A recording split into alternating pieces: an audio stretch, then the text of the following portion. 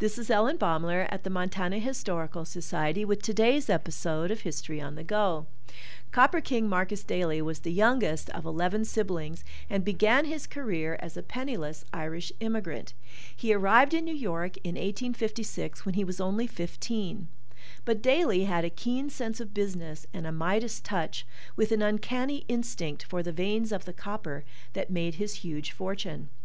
He founded Hamilton and Anaconda, was a generous patron to his fellow Irishmen, and a benevolent boss to his working men. And he never forgot his humble Irish roots. But aside from all that, he was a great family man and father who loved his wife dearly. He and Margaret, or Maggie as he always called her, had a storybook marriage with a romantic beginning. In 1872, Daly was a foreman working for the Walker Brothers Banking and Mining Syndicate out of Salt Lake City. He was showing a newly discovered mine near Ophir, Utah, to miner Zenas Evans. Evans' daughter, Margaret, was visiting the mine with her father. Daly hopped into a trench and held up some samples of the ore.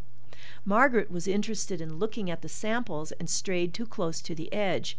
She lost her balance and tumbled into the ditch, landing right in Daly's open arms.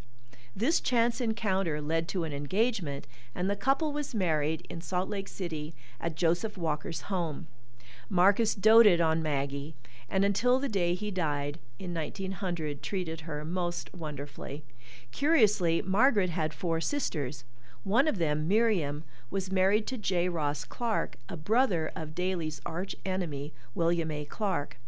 This strange connection must have made for interesting family dynamics. This is Ellen Baumler at the Montana Historical Society. Visit us, become a member, and show your love for Montana's heritage.